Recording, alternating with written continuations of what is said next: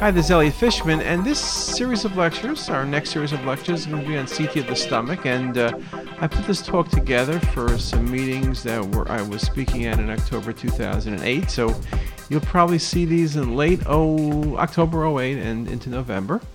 And so what we'll talk about is, and I've spoken about the stomach before on CTSS. There are some older lectures, probably a little over a year ago, but this will go into more detail and have some new information. And I always make the point that CT is one of the classic ways the stomach has been evaluated, and the stomach was one of the earliest applications. People spoke about detecting cancer and staging lymphoma that involves the stomach. So it's not something that's kind of new in terms of looking at CT in the stomach, but what's really been new is using some of the newer CT technologies for really trying to move forward and do a better job. And this article as well, MDCT combined with water and air distension can improve accuracy of pre-op staging of gastric cancer. MPR significantly provide better accuracy than axial images for tumor staging, but not lymph node staging. So you can see that we're talking here about technique. So a lot of the things we're going to speak about in this talk really revolve around that.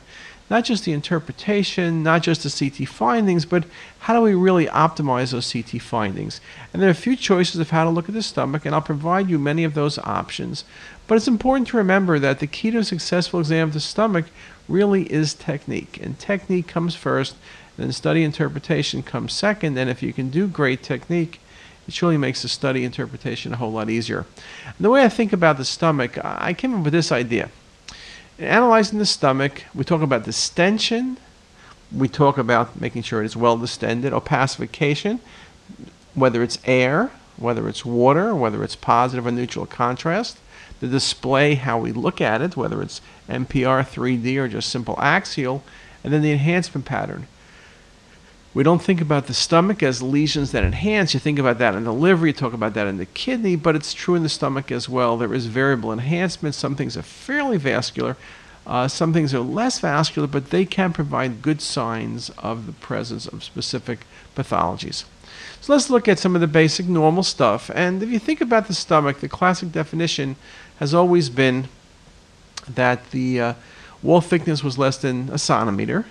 And then more recently, with better distension, we talk about under 5 millimeters. But of course, regardless of what criteria you use, it always made the point the stomach had to be well distended. If the stomach's not well distended, all bets are off. You look at this case as a submucosal lesion, which ends up being a GIST tumor.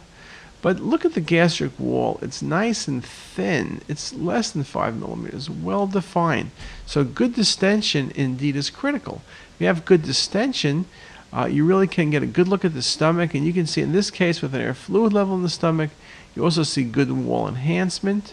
So the mucosa, submucosa, muscularis do have some degree of enhancement, and you can see relative to pancreas or relative to aorta that the enhancement is there, though it's not truly substantial.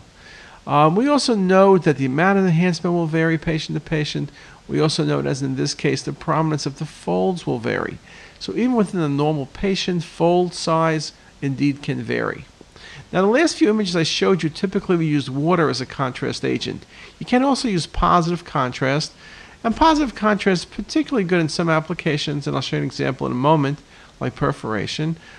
Positive contrast has the disadvantage of if you're using a rapid injection of IV contrast and you're trying